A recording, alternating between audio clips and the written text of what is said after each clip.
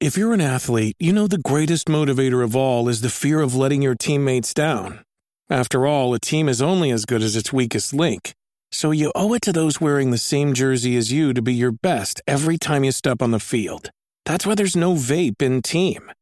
When you vape, you can expose your lungs to toxic chemicals that can damage your lungs. If you're a step behind, the team's a step behind. Brought to you by The Real Cost and the FDA.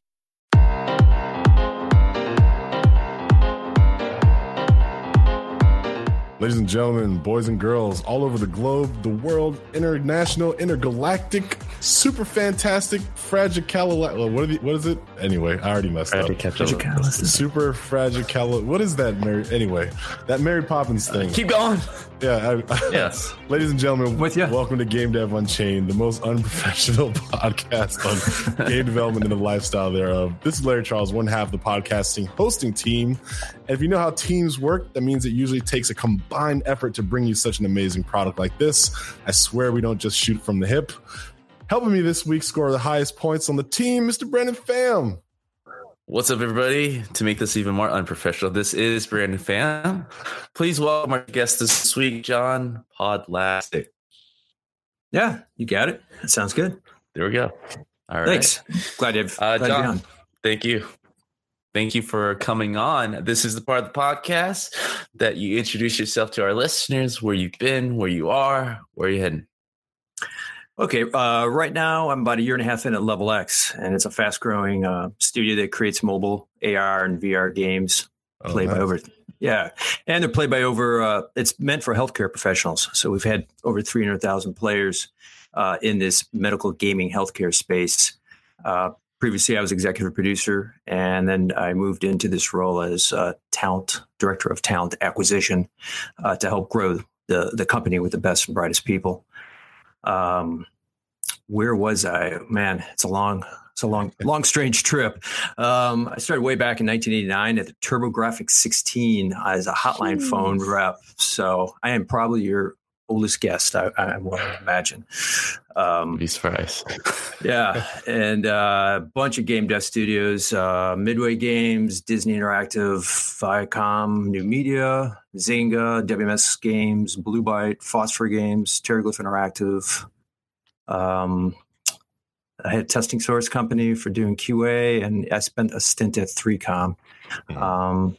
Probably best known as being the first internal producer on the Mortal Kombat franchise. Oh, wow. Yeah. Deadly Alliance, Deception, Armageddon are all the games I worked on 2000, 2008. And I worked on a big chunk of MK versus DC Universe. I also did stuff with Disney, Marvel Avengers Initiative. I did a bunch of Beavis and Butthead games. Mike Judge is a good dude. And Blue Byte, I did Settlers 3. Came in on the end of that. But yeah, I've worked probably 10, 11 studios over this 25 plus year career. Jesus, man. Nice. Well, congrats for being still alive, making it through. One of the things that Larry and I are starting to see a lot in our industry. Well, Larry and I have been in this thing for over 10 years now. And in our crop of time, we have seen a lot of friends leave.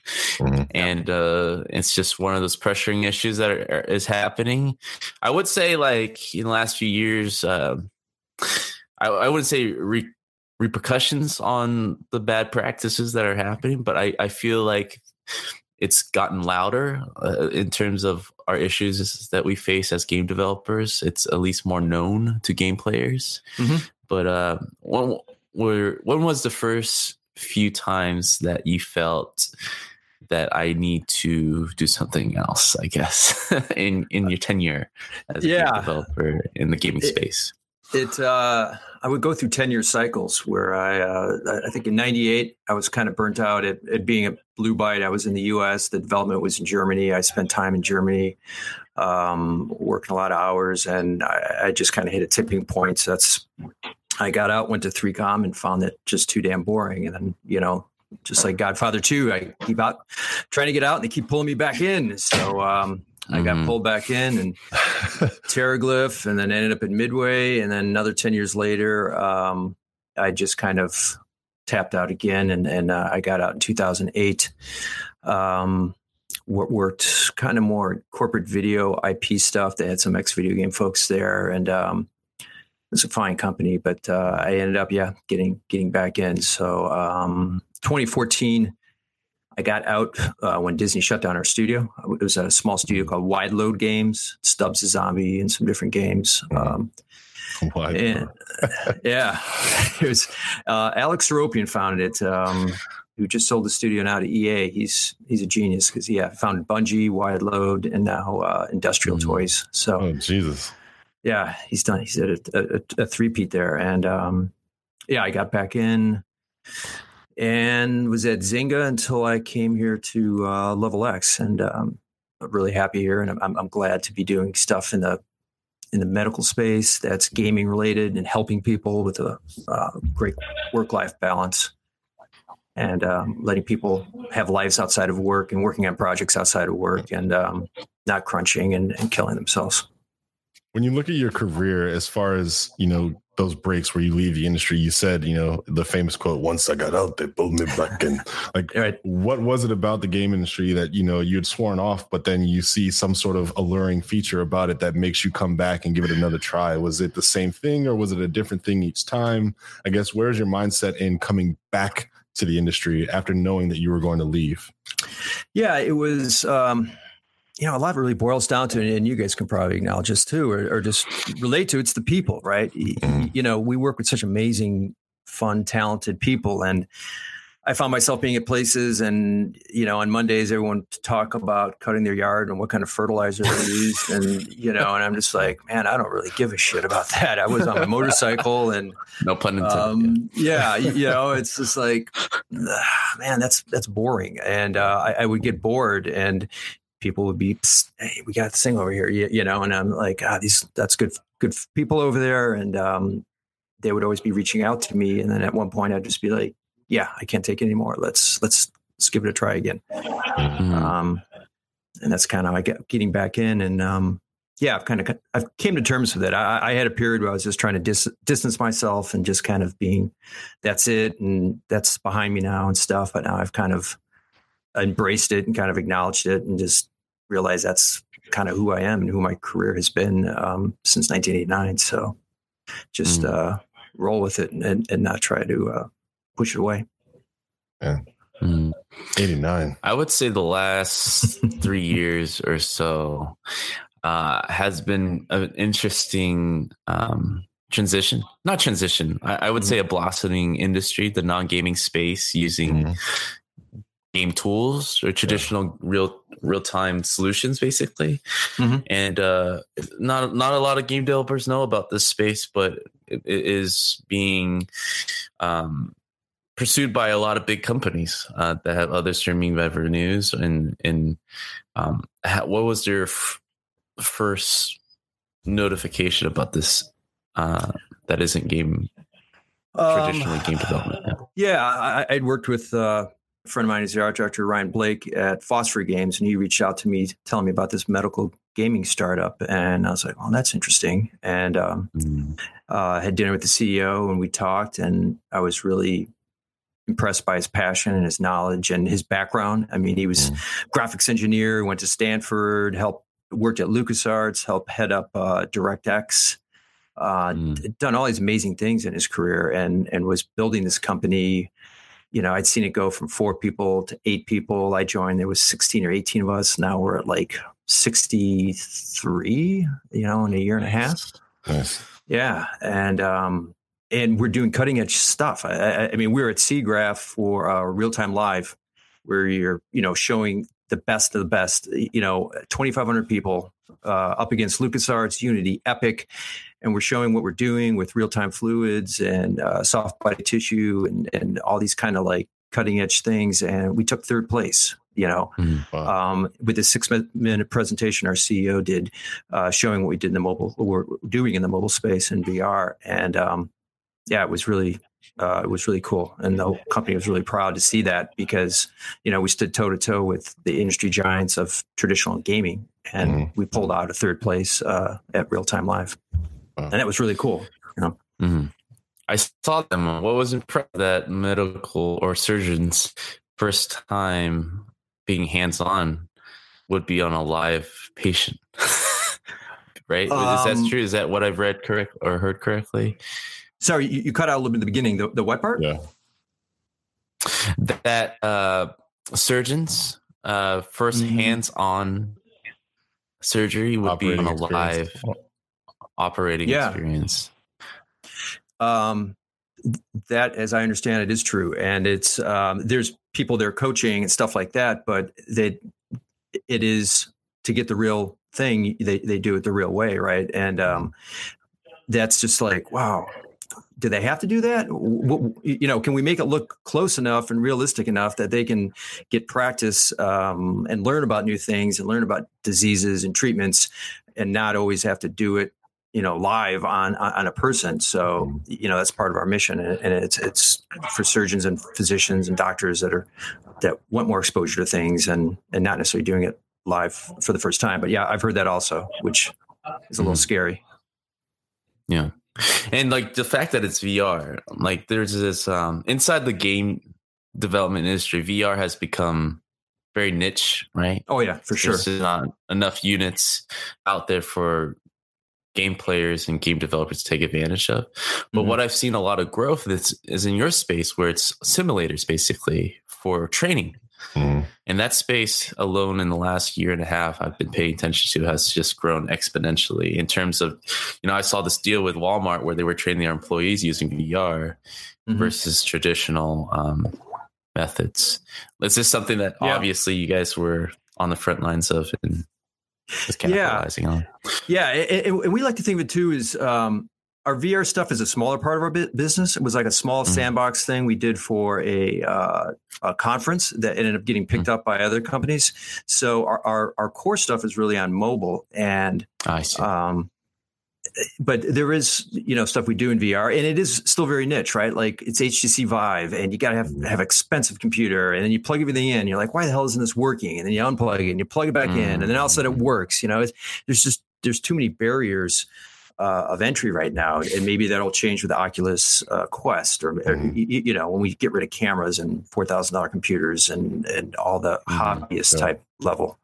But yeah, right now it's very niche, and we focus on making stuff fun, right? Because like we want it to be engaging. We want these doctors to come back, month after month, and if you make it boring or too sim, especially on the phone, they're like, I'll go do something else. I'll watch I'll hit ESPN on my phone, or change it to something. So we have to make it fun. That's why we hire designers that worked on Diner Dash or Mushroom 11 and things like that, because we want it to be really fun and have it engaging. Cool. Do you feel like, obviously you guys are more geared towards doctors, but do you feel like this being applied to all students in the future, not just your game, but just in this type of training? Yeah, definitely. I see this growing, and in your Walmart example, I've heard that also. A buddy of mine, Martin Murphy, teaches down at Ringling, and he just got a specialized degree with VR and helping train future artists and engineers and stuff in doing VR in gaming and outside of gaming spaces. There's a lot in the architecture space that happens in VR and things. Ringling's, cream of the crop. Oh yeah, exactly. Yeah. And Martin Murphy is a great guy, and he's on the cutting edge with it down there in Florida. So I see nothing but growth in that space, because it is hard on the gaming side to make money. I think people have these dreams and they think it's so awesome, and they run out of money, and they're like, holy crap, that didn't work. So there's other ways to do it in VR right now. Yeah. That's one thing about the game industry right now, is I find that consumers are having more and more problems with spending money to enjoy playing games.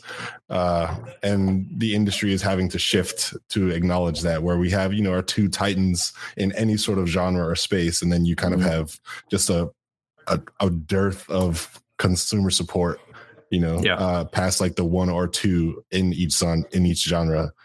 Right.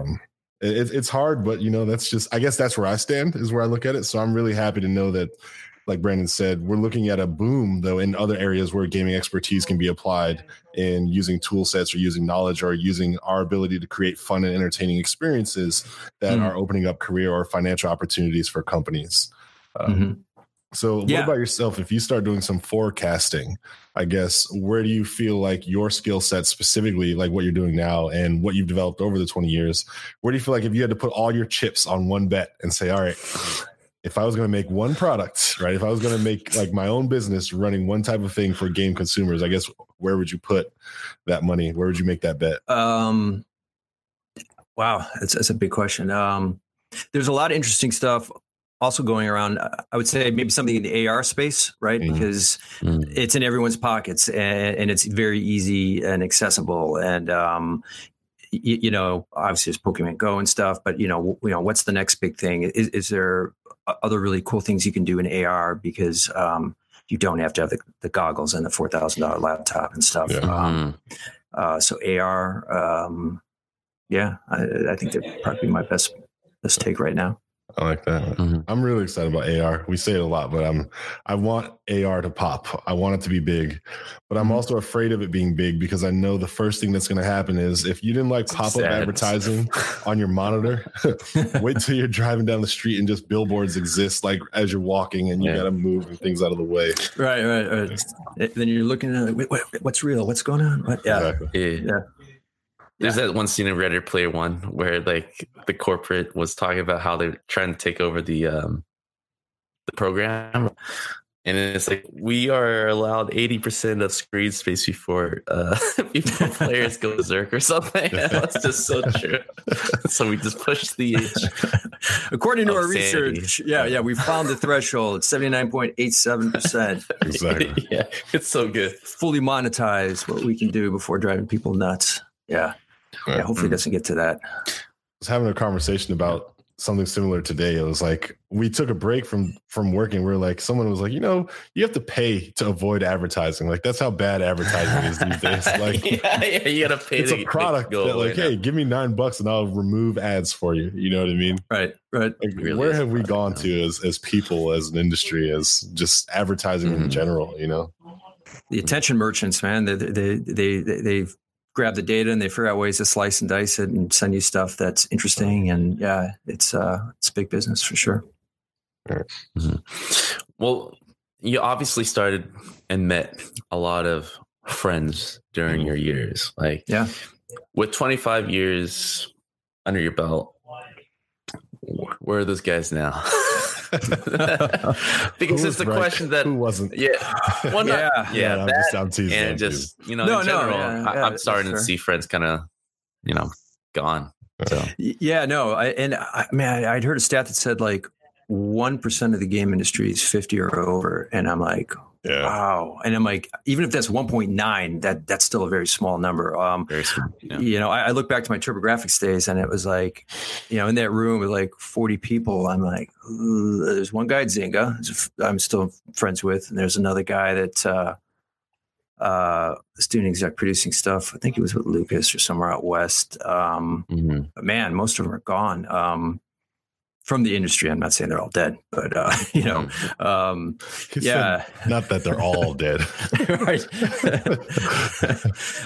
Is there a common area that they just transition over using their expertise, or completely different in general? If you have it's it depends on the discipline, right? Like engineers a lot of times go into this because of the speed with like real-time trading and micro trades and all this kind of stuff. There's all these companies that, and it's kind of shady in some ways from what I hear, they do all these like transactions on fractions of pennies. And so I see a lot of engineers go into that space. Artists. Sounds like the plot of Office Space. Isn't that how they hacked? Right. It's true. It's just pennies, pennies. No one knows. Right. Yeah, no, it's these companies are set up just to deal with all these fractions of pennies at billions of executions, and they get people out of the game industry for that. I've seen designers go to, say, Google and do instructional design stuff, and then come back to the industry. I've seen artists go off and start their own things and maybe start outsourcing companies or stuff that's in the industry, but not for a game studio. So it's more in the peripheral with outsourcing and managing outsourcing and running studios for art and things. Just different avenues. Mm-hmm. What have you seen with the non-gaming space? I mean, you have a good amount of time there now. Like, what is the biggest difference that you're seeing in its future and presently? You said in the non-gaming space or in the gaming? These are non-gaming. The non-gaming space, the industry that you're in now. Like, what's the biggest difference that you're feeling that's making you stay? I kind of call our space, at least the medical gaming space. So because we focus a lot on game mechanics and working with medical researchers and figuring out how to do cool stuff. I think a lot of it is, quality of life, being able to work normal hours and not sleeping in your office and all those kind of things that I've done far too much of in my career. And, just having that good work-life balance and doing stuff that has more meaning. That's a little deeper level of what you're working on than a typical game.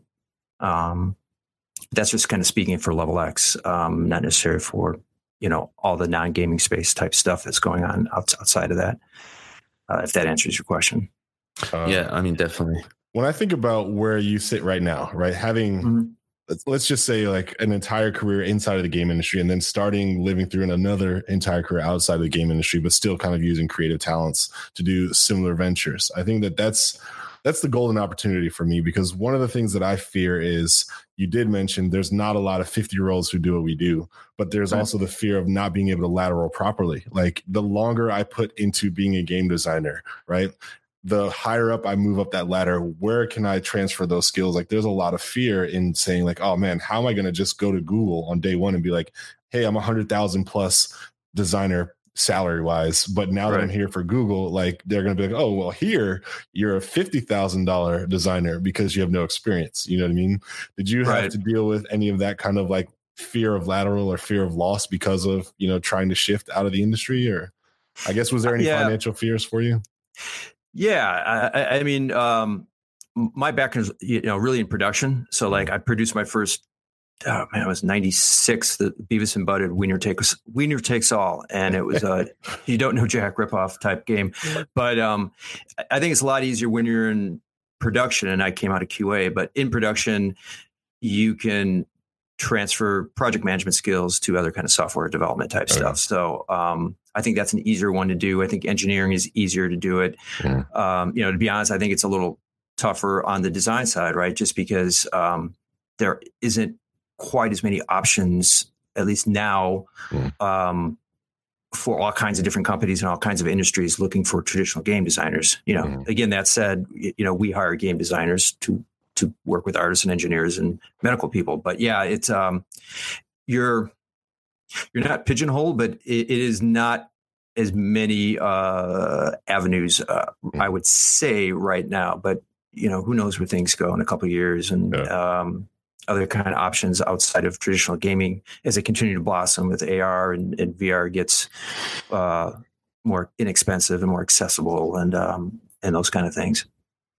Yeah, I'm looking forward to the boom of AR. More than anything, I think in the game industry, that is the jump that I know is just going to bring amazing things to the world. At the same time, it's going to bring very annoying things, but it's worth the risk for me. It's like, I hate pop-up ads, but I would never live without the internet kind of thing. I guess is how I feel about it. So I'm excited about the potential there. Are you going to put some time and effort into doing any sort of creative works in AR for your own self? Are there any career goals to do any sort of entrepreneurial things versus work for other companies? Yeah, like I've done a bunch of different things. When Disney shut our studio down, I was kind of like at a point, and I'd had some frustrations, and it was kind of challenging at times. And I went off and got involved in some different entrepreneurial endeavors. I got involved with, private label stuff, some Amazon books, researching SaaS for doing development that way. And I'm actually working on a video game consulting type thing where I can be a career coach, right? And work with people kind of one-on-one and kind of see what they need and try and help them. So, I've got a thing I'm developing right now. That's interesting. Yeah. Just cause I'm sitting here and like, man, I've done a lot, I've seen a lot, and there's always people that have questions and maybe they want to talk to somebody confidentially, right? Not at work, about ideas and career coaching and advice and direction and companies to work for or to stay away from. 'Cause I know both of them, both kinds. And trying to help people in that way. So I've got lots of kind of side projects and entrepreneurial ambitions. But I definitely hope the consulting works out, because that's something that, like, obviously the reason why we're doing this is because we want to help people in the game industry as well. We're trying to open up doors and show avenues to people who didn't think that they were there. So if there's anything that we can do, even while we're talking about it right now, to shine more light on that, we would love to. Like, are you operational now, looking for people to reach out to you, or still putting some time in developing it? Yeah, I've got a domain. I'm getting stuff set up right now, but it's GameDevAdvice.com. Yeah, I like that sequence of the name. So it's got a ring to it for some reason. I like it. I'm very glad to hear that, because you can't see my giant whiteboard over here, but I pulled my hair out for weeks and looking at trying to pare it down, and it's too long, that's too quirky, but it's just like Game Dev Advice. Okay, that tells what it is. And there's a website, skeleton website up now, and I'm even tossed around doing some podcasts just because I can talk to people that I know teach and do other things. So just trying to, help people based on all my experience and kind of help them navigate pitfalls and learn from my experience, how I can help. And are you the only person that's going to be doing the advice giving? Are you working with anybody, or are there plans to, if you don't mind me asking? Yeah. I don't know. I'm just going to kind of see what people want. Right. And if it's just a lot of stuff that I can answer, then I can help. If I see a theme where people are asking for a lot of stuff, I know lots of people that I could reach out to and see if, they would want to help, whether it's, engineering or design or art and things, to see if there's, maybe there's a mastermind type thing that gets developed. But I don't want to have too many preconceptions going into it. I want to let it be driven by what people are asking. So, it's just under construction right now, and it should be live, when this airs. And people can ping me there and reach out, and I can see how I can help. And I just want to make it driven by what people are looking for, instead of just kind of drive my ideas into what I think it should be. Sounds great.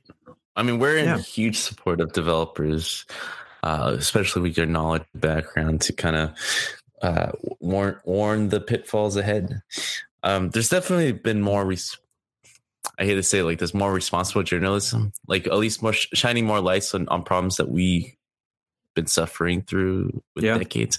Either that they see it more clickbait nowadays, or seriously just am seeing a huge problem and trying to be there for us and help us out. Like in recent months alone, the Crunch and the Telltale fiasco. I mean, that made me nauseous when I heard that. I was just so effing pissed that they didn't know there was that much runway, and they just did it that way. I mean, that's just bullshit, man. And that kind of stuff is like, you can't do that, man. That's not how you run a business.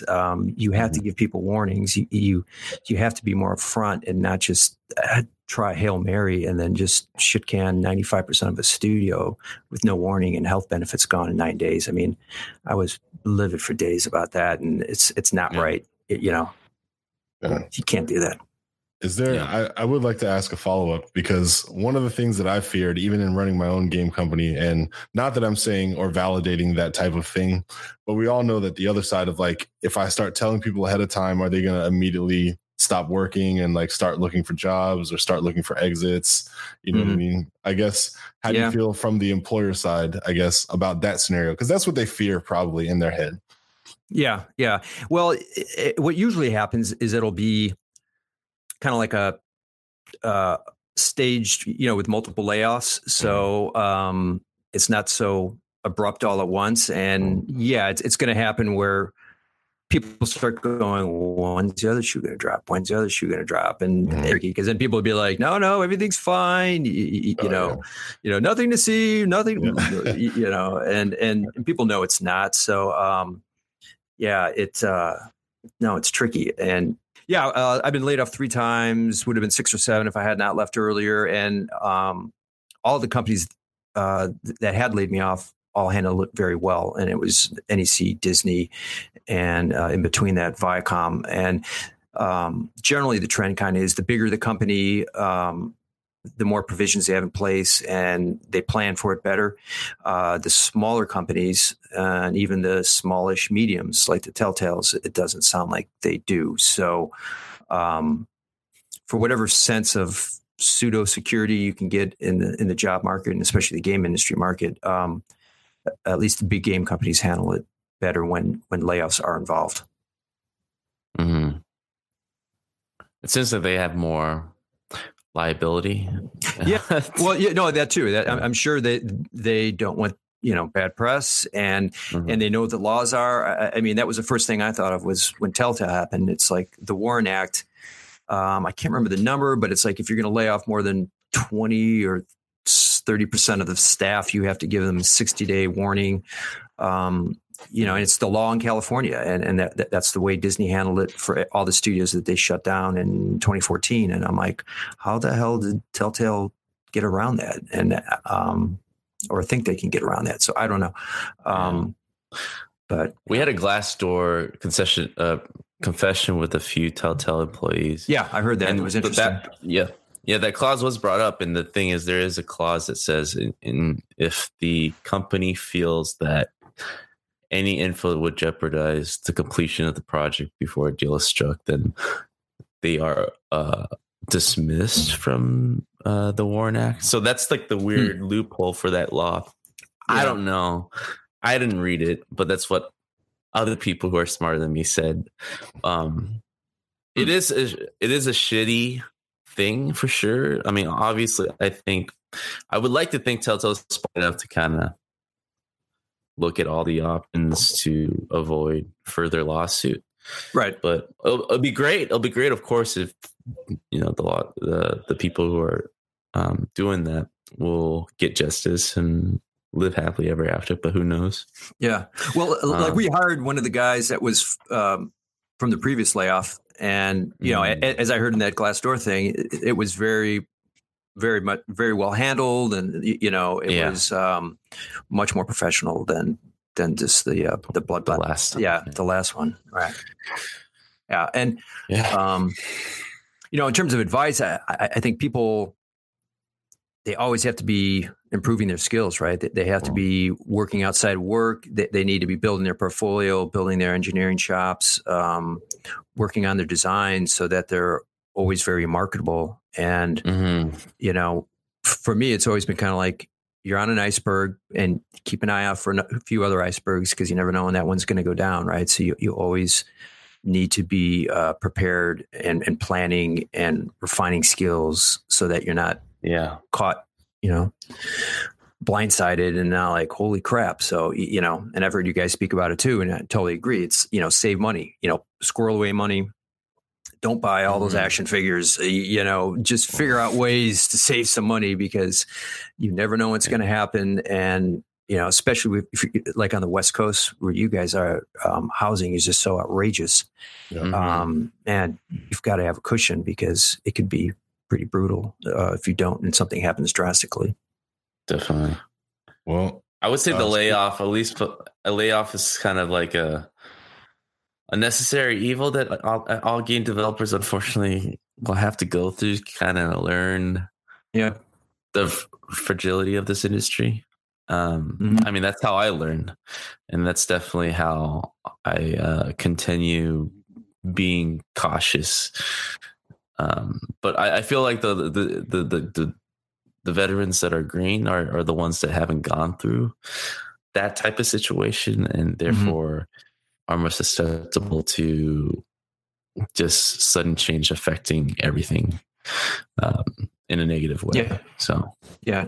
No, and you're right. It is going to happen. So you have to prepare for it. I mean, it's, at its essence, it's a hits-driven industry. And if you don't have enough hits, at some point, the bill comes and layoffs and downsizing and all those kind of things. So you've got to be prepared. You have to go in the top of your game and networking and building skills for when it does happen. Not if, it's when. There's a motorcycle saying there's two kinds of riders: those that have gone down and those that haven't gone down yet. Right? Yeah. And I joined the latter group 5 years ago, but it was pretty much down. But glad you survived, brother. Yeah, it was my wrist got banged up a little bit, but I got all the gear all the time, fully decked out and all my stuff, so I was good. All the gear all the time. Yeah. All right. I'm assuming you can tell that I ride, but one thing I can say is you did mention not too long ago that you should always be working on your skills. And for example, I'm a game designer. Mm-hmm. So I've got this game that I've designed and I would love to play it with you. It's called The Fast Five. Would you like to give it a try? Uh-oh. All right. Yeah. All right. See, here we go. What I love about this game is like before I even tell people the rules, they already say yes. So I need to start trying this shit in real life. All right. So The Fast Five, I'm going to ask you 5 rapid fire questions, and all I need from you is 5 rapid fire answers. Are you ready to go for the high score? Let's go for it. All right. Question number 1: favorite kids cereal that you would still eat today? Captain Crunch. All right. Ugh. Question number 2: name a game you wish you had a new version coming out.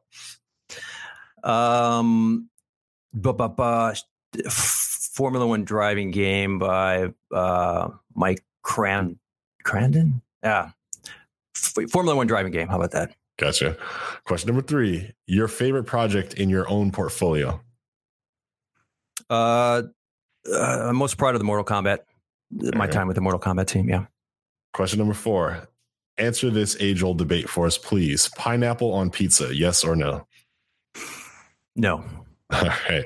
And the last question, because I flubbed it earlier, can you please finish this quote? Supercalifragilistic. Expialidocious? Yes, that's it. I totally messed that up on the way in. It's a tongue twister. Yeah. It is. Thanks for saving my butt, man. That was going to be a really impressive score. It was a really impressive score.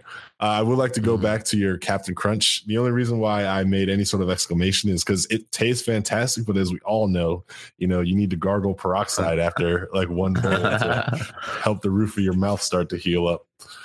Yeah, it does burn it like a cheese grate. But I haven't had it in a while. I ate a bunch of healthy stuff now. So, but I remember eating that.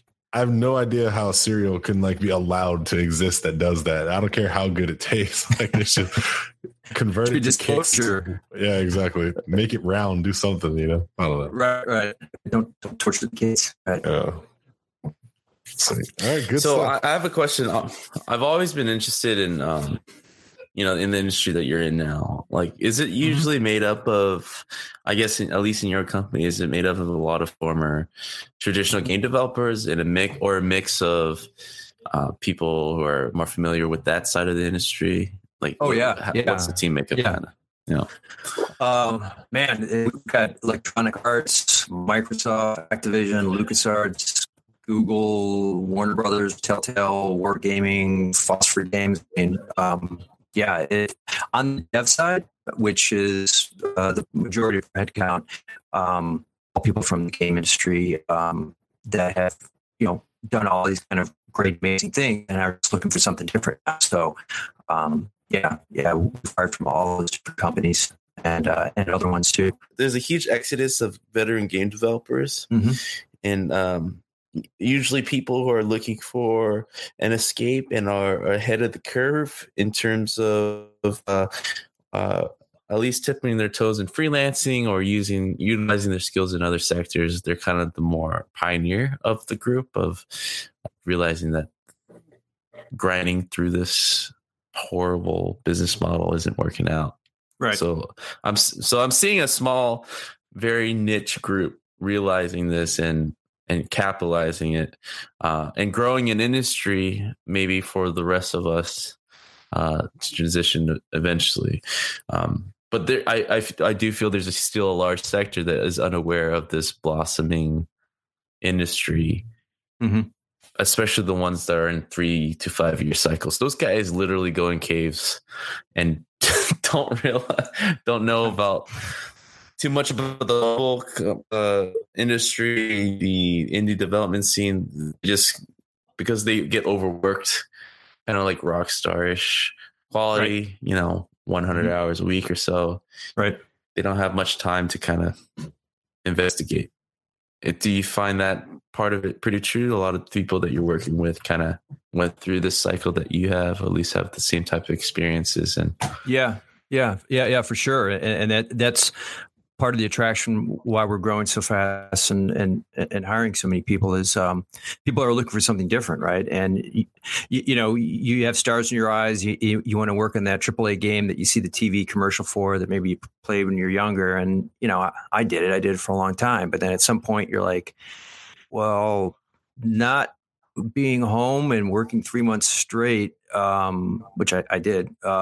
Wow, what is this doing to my health and my family life? And at the end of the day, on your deathbed, does that really matter, right? So it's starting to think about things like, how can I have these skills and put them to use in a different way? And that's where we're at. And it's like, we want the best and the best of the game industry, but like, help us solve these weird medical challenges and do these cool things. We did an app called PulmX, and we learned that pulmonologists kind of like save trophies, if you will, of like things they extract from people's bronchial tubes. So, we learned about somebody that swallowed a nail, and you think about like a carpenter, you got the nail in the mouth and poof, goes back. So, we built a level around nail removal, navigating the bronchial tree and not doing damage, and the mechanics around that, and getting the UI right, and getting it to feel right, and getting it to feel right for doctors and surgeons, right? Because that's the demographics, that's our audience. And so there's a lot of cool challenges around that you can solve, but you don't have to sleep on a futon, and you don't have to, kiss your family goodbye from summer through fall to make the crunch for Halloween through Christmas, is when 60% of games used to be sold. But so that's the roots for all that was you just had to be out for then, and that was the expectation. And now people are looking for something different, and that's where we come in, and that's where I come in as the director of talent acquisition, because I know a lot of people, and I've worked with a lot of these people, and they reach out to me, and I reach out to them, and we start talking. And there are opportunities outside, like to your point, of just traditional console grind and doing the AAA thing, and do it if you want. But at some point you want to change, that's where there's opportunities too, like with us. Mm-hmm.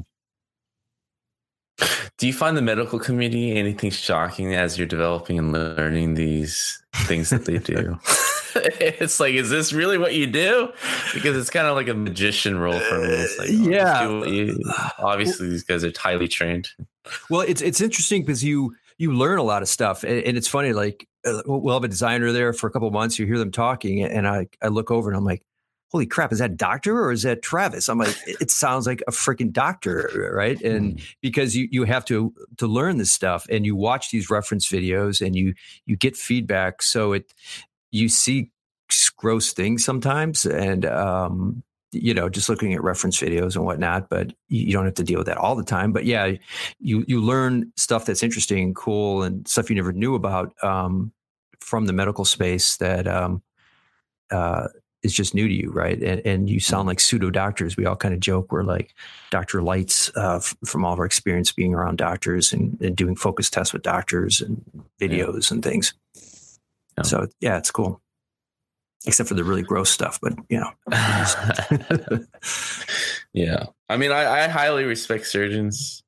Yeah. All doctors. But my internal thought has always been, like, at least the family doctors, the waiting time that you spend in the waiting room is them researching on Google, like what exactly. It's like there's a good amount of time they're gone. It's like there's no way they have this in the back of their memory bay. What is that doctor site? Right. Dr. MD or MD. Oh, WebMD. WebMD or something. Yeah, there's WebMD. There's Up to Date. Googling all your symptoms. Right. Well, yeah, no, and a lot of them are on tablets now too. And you're like, are you writing the script or are you Googling that? Right. Yeah, exactly. But no, that's the thing too, is like, we've learned, it's like what doctors learn when they come out of school, they have to keep learning at such a all the time, constantly. So it's like, it's not like you close the books, you're done with medical school and you're like, all right, time to go be a doctor and just go to a conference once a year. It's like, they always have to be learning. So that's like a gap that we're trying to fill for practicing doctors is why read a white paper when you could play it on your phone, and learn some cool stuff. It's a lot more entertaining. Yeah. But yeah, and doctors, it's tough being a doctor too, right? Because like the insurance companies come down on them and they have to allocate, 15-minute slices. I've seen it myself with my doctor. Like, man, I remember 15 years ago, he used to talk to me more. And now it's just kind of like, they're so regimented, because of the business side of it. And yeah, it's tough. Mm-hmm. Have you found that any of the doctors come down extraordinarily hard on the products that you guys work on for any reason whatsoever? Especially when you're trying to get them to play games, like are they very open to it initially, or have you had any bad experiences? And I guess trying to get medical professionals to convert to this type of training or experience? Yeah, it kind of depends on the doctor, right? Like, and the demographics. So ones that are, at the twilight of their career and, not particularly technically savvy, I don't think we're going to reach them. But then ones that are younger and kind of grew up playing games, and it's cool. We do the play tests, and they'd be like, "Yeah, I play Call of Duty and I play these other games, and cool, this is great. This is on my phone." So they're a lot more receptive. So it's that the younger demographic versus the I'm about ready to retire and commit to golf type demographic that respond better to our games. And but things too for us that we're like, well, of course, the control should be like that. But we think of that from a gamer perspective, and sometimes that's not what the way they think about control. So we have a UX designer now who's helping us learn how the doctors want to actually control things to make it more accurate for them. Not like, well, of course, a gamer is going to roll it by pitch and yawn and all that kind of stuff. It's what does it actually mean to a doctor? So those are some of the challenges we have to solve. Yeah, I can see that. Yeah, and we took one build once. It was pretty rough. It was early, and we're just trying to get some early feedback. And there was he pulled no punches. Right? He was like, "That doesn't look like that. Oh, that's terrible. Like, why? No, why'd the controls be like?" He was pretty honest. And so I was like, "Oh yeah, all right. We need to put some more time in our tech and in our controls." And we went back and kind of took our licks and went back and improved it. But yeah, they don't pull punches. So. It's good that way. I guess it's refreshing. They don't dance around it. And I guess, do your products exist as standalone? Do you kind of serve it as like WeWare type of micro experiences collected in a bundle? Like, do you do nail in the esophagus too? Or is it like you continue to expand? Some TLC. How do you microtransact a surgery? Yeah. These doctors. We build out for different subspecialties, and then we kind of put new content in, just based on the tools we have. And then we partner with companies that have things that they want to surface, in the life sciences space. So it's different subspecialties, and we're trying to build a whole suite. So we have stuff for anesthesiologists, for GI doctors, GastroX. I worked on that. And then we have Pulmex, and then we're working on CardioX, which is interesting because it's all about navigation and working your way to the heart and doing stents and all that kind of stuff. So nice. There's all kinds of, and there's all stuff that we're talking for 2019 and beyond, and some really interesting client projects that we then will roll in as a highlighted case that you can then play. And it's like, oh, wow.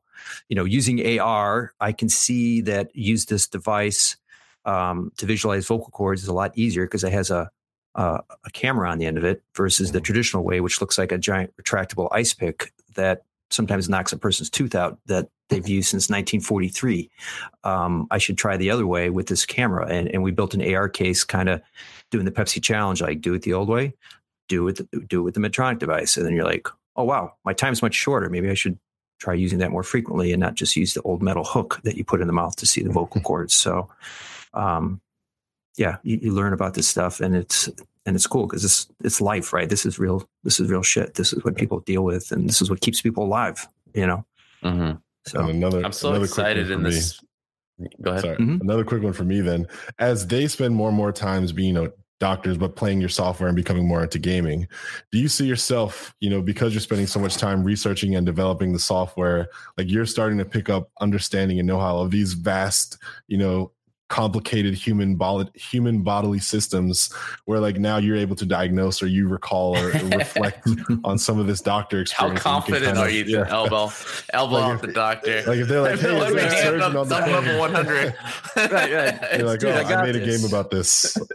Right. I got this. I can remove this polyp. I know what I'm doing here. I can use the argon plasma coagulator gun because it's just like a lightsaber. But it's got to be interesting, right? The amount of research that you have done. I'm sure you've learned a lot. Oh yeah. And that was the thing too. We built out this whole medical team because at the beginning we're like, we're game devs, man. We're not doctors. We don't know what's right or what looks wrong. And we had a doctor come in every Wednesday and he would give us feedback, and that should be more translucent. That shouldn't be so squishy. And then we built out a whole team that does documents and does research. And so you learn this stuff, and you feel more empowered, right? So, if you have to have a colonoscopy, hey, maybe you want to check out our game and kind of have an understanding what the process is, right? Although that's not our demographic, but you can learn that stuff. And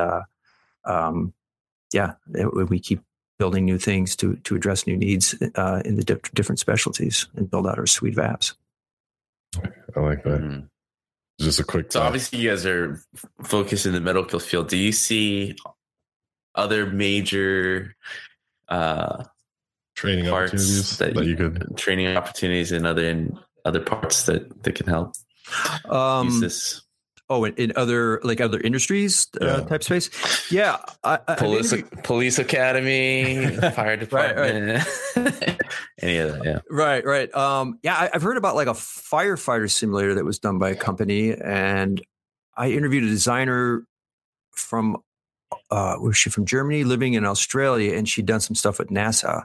And that was kind of cool. And it was, I think, VR stuff in NASA. She was in Australia telling me about that. So yeah, I see lots of applications outside of medical and beyond for those kind of things. Yeah. Yes. Police training. Right. Yeah. I'd love to see like bomb squad trainer. That might even just be fun as a game. Yeah.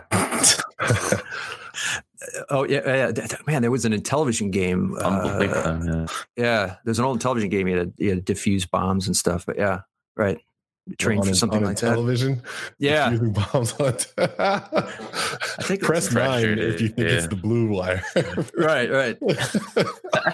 Excuse me. That was the system, man. In 1982, that was $260, and that was cutting edge. It was Atari 2600. That's ancient, man. Television's where it's at. But yeah, it's grown a lot in 35 years, 38, whatever that is. Like I'm looking at it in television right now because I had to make sure my joke was correct. But like it looks like a phone that has a built-in answering machine. It's what the Intellivision looks like. Yeah, they had these great sports games that had no AI, so you had to play with other people. Yeah. And because AI wasn't even really there, so you just play, and other guy would pissed off and throw his controller. But it had the best graphics at the time. George Plimpton used to advertise it and compare the baseball versus Atari baseball, and yeah, so I've seen all of that, and even going back to the arcade days. Yeah. Oh man. I got to work with some of my arcade idols too, so that was always kind of cool. Because when I interviewed at Midway, it was like, "You're George Gomez, and you did Spy Hunter," and I'm like, "Oh, dude!" I'm like, "Yeah." I put so many quarters in that thing in college, and then Eugene Jarvis at Defender and Joust, and all the, he's an industry legend too, and all those guys worked there, and it was just like, Wayne's World. I'm just like, I'm not worthy. I'm not worthy. Spy Hunter was a must-have Nintendo game for me as a kid. Like if you were cool, like if I thought you were cool because you had Nintendo, right, you had to have Spy Hunter to like achieve that title. Your game collection was whack if you didn't have Spy Hunter. Yeah, right. Dropping oil spills and smoke screens and doing all that. And I remember that in the arcade, and sit-down version. My buddy would play for 40 minutes. I'd like go to Arby's and come back. I'm like, dude, you're still in the same quarter? And I'm like, what the hell? Or Tron. Yeah, George worked on Tron 2, which was groundbreaking back in the day. And when exactly did you join Midway? What part of Mortal Kombat were they on at that time? I joined 2000, and so they were in 3D. Yeah, that was MK5, which was Deadly Alliance, and that was the first time we went straight to console. So, man, there was a lot of hurdles. We had to go straight to console. We had to use a new engine, which was Renderware. Had to support all the platforms, and Nintendo was much behind in terms of graphics and disk space. And so Deadly Alliance, Deception, and then Armageddon, which we almost kind of joked was MK Kitchen Sink, because, man, that thing had a Mario Kart. We had a chess game. We had a single player RPG. We had everything in that game, and it was immense because the technology we'd gotten the tech there to the point where we could just focus more on content, create a player. I mean, it was a monster, and that was a team of, I don't know, 35, 40 of us, with some people helping out from other teams, but it wasn't 200 or 300 or 1,000 or whatever the hell it is now for a giant AAA size team.